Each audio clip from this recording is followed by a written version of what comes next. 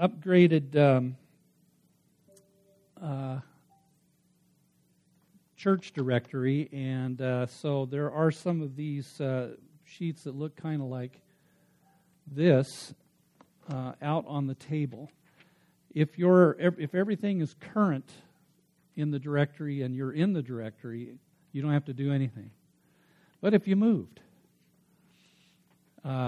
recently, and I do know there's a couple of folks here that have moved probably since the last directory went out, so would you take one and fill out and update it? If you would like to be in our church directory, would you take one and fill it out? And then when we get all that information together, we will then publish another directory so that we can stay in touch. All right? Okay, Revelation chapter 4, verse 11. Revelation chapter 4, verse 11, and then we're going to go on with into chapter 5.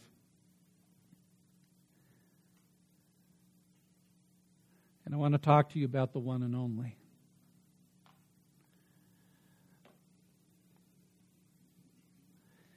Last week I didn't have a lot of time to go into more detail on this part of the worship of heaven and the words that were expressed by the 24 elders that encircled the throne.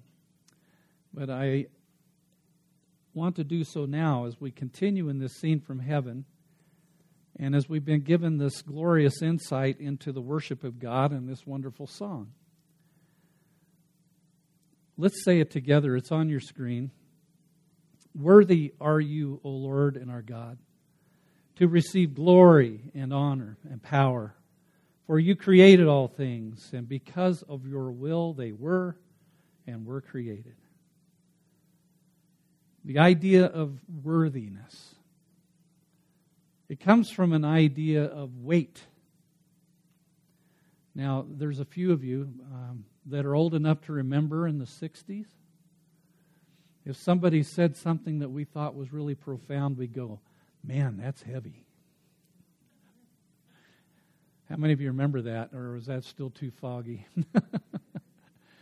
Yeah, and it was really a good way to put it. That's heavy. I'm like, that's really of substance. That's something of worth. And that's what worthiness means, to express a sense of profoundness to the idea of something of value. Or in this case, someone. And the profound worth of God is expressed in these verses. I want you to notice the first thing he talks about is the glory. To receive glory is... What is glory? Well, glory is like something or someone that is just a spectacular, eye-catching, attention-grabbing thing. That's what we call glorious. And as the worship is happening around the throne of God, they see, and they're just, you receive glory because of who you are. It draws attention. If you think about what John was witnessing that time in heaven, and you remember the four living creatures with the 6 wings and all the eyes and the face of a lion, the face of an ox, the face of a man, the face of an eagle. Wouldn't that be something that you'd be going, whoa? Huh? Wouldn't you be like, but all of those creatures have their fixation on God. Worthy are you, Lord, to receive glory. God does not share His glory with any other. He doesn't share His glory with any creature. In the book of Acts, chapter 12, we get a really graphic example of this. There was a guy by the name of Herod. He was the king of Judea.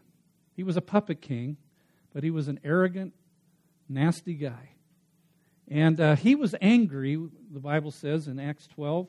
He was angry with the people of Tyre and Sidon. And so the people of Tyre and Sidon realized we've got to get back in his good graces because he's where our grain supply comes from. And so they were worried because of Herod's disposition toward them that maybe he would stop the trade of grain, and so they got upset. And so they called on Blastus, the king's chamberlain, and they convinced him to tell the king, please come to us we need to make peace. We've got to patch the wounds here. And so on an appointed day, after putting on his royal apparel, King Herod took his seat in the rostrum, and he began delivering an address to them. And the people were crying out, "It's the voice of a God and not of a man." You know what they were doing, don't you? They were buttering him up. "Oh, the voice of a God. Did you hear that? Oh." It was probably just an average political speech. And probably didn't have CNN and all those guys to explain to them what he said. But at any rate, when he heard them crying out, "The voice of a God and not a man," the Bible tells us that he did not give glory to God. And so an angel struck him, and he died from worms. Very, very painful death. Because he took that flattery and that honor that was due to God to himself. And he should have known better. And he was struck down. We read in the book of Romans, and I know that the print's kind of small, right? That was pointed out to me earlier today. I'm not very good with my PowerPoint, but at any rate, when we talk about honor, Romans chapter 1, verse 21 says, "Even though they knew God, they did not honor him as God or give thanks, but became futile in their speculations, and their foolish heart was darkened. Professing to be wise, they became fools and exchanged the glory of the incorruptible God for an image in the form of corruptible man, of birds, of four-footed animals, and crawling creatures." What is honor? To you, Lord, you're worthy of glory, you're worthy of honor. When someone has great value and integrity and uprightness, they are said to be honorable. And we use this word even in our day and age. If you go into a court of law, you say to the judge, "Your Honor," right? And if a person has been elected to some position, we often refer to them as the honorable so-and-so, right? But the Bible teaches that he is the one and only to receive glory and to receive honor. He rightfully deserves all of these ascriptions, and the Bible teaches us that we should give it to him. But you notice in Romans chapter 1, people refused to do so, and they became alienated from God, and they began to worship the creature rather than the Creator. They began to worship the stuff God made instead of God himself. In the scene in heaven, wouldn't you fall down if you saw an angel with 6 wings and eyes all about and floating around? Wouldn't you fall down and be tempted to worship? But that's not what happens. Even those magnificent creatures give honor to the one who made them, and they're only fulfilling what they were created to do. And then it says power. Now, how does God receive power? He says you're worthy to receive glory and honor and power. How do you give God power? Does he need it? Is God not omnipotent? We say that word omnipotent, all-powerful. The Greek word is the word dunamin. We get the word dynamite, and it's really important for us to understand, how does he receive power? Well, listen. We give him the right and authority over us.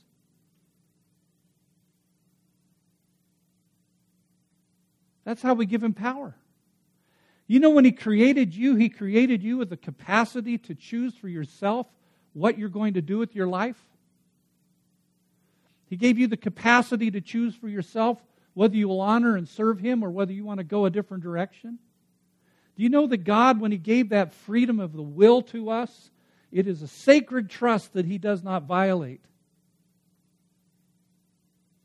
And so these creatures that are around the throne and the 24 elders, which represent us in the church, are giving him power because they're saying, it's your will, not our will, that should be done.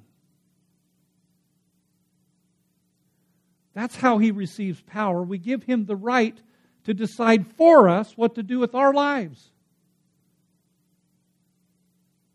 We're really good at exercising our free will, but we're not so good at exercising it the way that it ought to be exercised. It's a sacred trust. But when they recognize who He is, they're saying, not my will, but your will be done.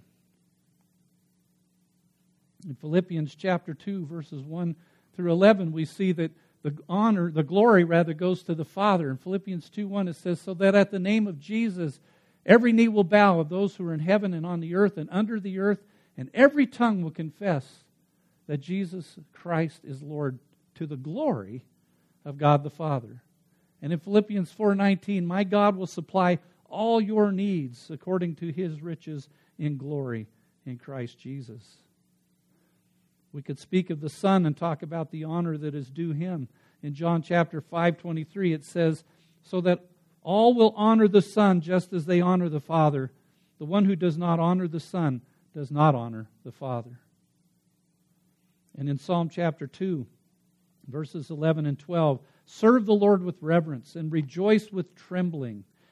Kiss the Son, or honor the Son, that He may not be angry and you perish in the way. For His wrath may be kindled quickly. How blessed are those who take refuge in Him. And of the Holy Spirit, that He would grant to us according to the riches of His glory, that is, God would grant to you, according to the riches of His glory, to be strengthened with power through the Holy Spirit in the inner self. And Jesus, of course, said before He ascended, you will receive power when the Holy Spirit comes upon you, and you will be my witnesses both in Jerusalem and Judea and Samaria and as far as the remotest part of the earth. You're all familiar, I'm sure, with Zechariah 4:6. The word of the Lord came to Zerubbabel, saying, not by might, nor by power, but what? By my Spirit, says the Lord. So as we move into chapter 5 and verse 1, we see that the one who's sitting on the throne has a scroll in his hand. And the scroll has writing on the front and the back. It signifies that there's a large amount of writing to be warranting written on both sides. And it says that there were 7 seals that the document was sealed with. And what the 7 seals means is that nobody can open the seal unless there's someone who has the authority to do so, or you might have to have 7 people of authority to do it. Oftentimes in the Roman world, when a last will and testament was made, it would be put into a scroll. It would be sealed with 7 seals, and you'd have to have 7 people that were distinguished to be able to open each one of those seals before you could open it and read what's contained therein. And so the point that John is seeing here is there's this scroll, and it is not something anybody can just tamper with and walk up and go, I wonder what's in here. And then this strong angel asks the question, kind of like our song today, who is worthy? Who has the weight? Who has the substance to open these seals and open the scroll? This strong angel is, it's interesting that John would use that descriptor, but it would indicate to me that this angel is standing there and he's going, who is worthy? And if anybody dares approach, you got to mess with a strong angel. All right? He's not going to let you near that scroll unless you meet the standards that are required. What is that scroll? Well, it's likely a list of divine decrees which determine the destiny of the world. It includes a record of what's going to happen in the last days. It is God's plan unfolding to restore what was lost by mankind and through sin. If you read the back of the book, you'll find some similarities. It's not exact, but you'll read some similarities in the last chapters of Revelation as to the description of Eden. where God and man are dwelling together, where creation is set right, where there's no more sin and sorrow and death. There's no more sickness there. There's no more dying. There's no more crying, but there's this wonderful harmony between the Creator and the creature in this beautiful environment. And so the scroll is laying out how God is restoring that. And the idea of such a scroll was very, very common in Jewish understanding. In fact, raise your hand if you've ever heard of a book called the Book of Enoch. There's quite a few of you. The Book of Enoch is an interesting thing. In one part of it, Enoch tells of an archangel by the name of Uriel. And he spoke to Enoch and he said, "Oh, Enoch, observe the writing of the heavenly scrolls and read what's written therein and mark every individual fact." And so Enoch records that he read it and that he spoke out that this document spoke of the deeds of mankind throughout the generations. Other passages in this ancient document show that the writings included visions of the ancient or head of days on a throne of glory, where books or scrolls of the living were opened before him. And Enoch speaks of the mystery of the holy ones because he read about them. And he even claims to have read the history of the end of time before it even happens. Now, how many of you right now are saying, "Well, what's Enoch got to do with it?" Let me just say that even though Enoch is not found in the Bible, it is important because, number one, it greatly influenced the thinking of the Jews during the time of Christ. Jesus actually himself alluded to some of the things that are in the book of Enoch. Secondly, both the letters of 2 Peter and Jude quote from Enoch directly. The book of Jude is practically lifted right out of Enoch. Thirdly, the writings do not have to be in the Bible to be important. So the book of Enoch was actually found among the Dead Sea Scrolls. How many of you have heard of the Dead Sea Scrolls? Those Bedouin boys were out in the desert, and they were chucking rocks up into some caves, and they heard the shattering of clay pots. And so they went up to investigate, and they found these huge jars filled with documents. The Old Testament, much of the Old Testament, dated to 1,000 years before the New Testament times. An amazing discovery. And part of that discovery was the book of Enoch. So it was important, or they wouldn't have kept it. They wouldn't have tried to preserve it. But the point of it is, when this angel says, "Is there anyone worthy?" what happens? Nobody steps forth. And John begins to weep. He weeps because there's nobody who's worthy. You know, he wants to know what's in the scroll. He knows that he's not worthy. He looks at these fascinating creatures and they're not responding. There's nothing. And he weeps as he recognizes. And then finally, one of the 24 elders approached him and he said, "Stop weeping. The Lion from the tribe of Judah, the root of David, has overcome so as to open the scroll and its 7 seals." Stop weeping. There is somebody. Somebody is worthy. The Lion of the tribe of Judah. Who is that?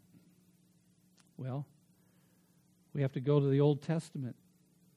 We have to understand where this phrase or this image of the Lion of the tribe of Judah comes from. And what is it?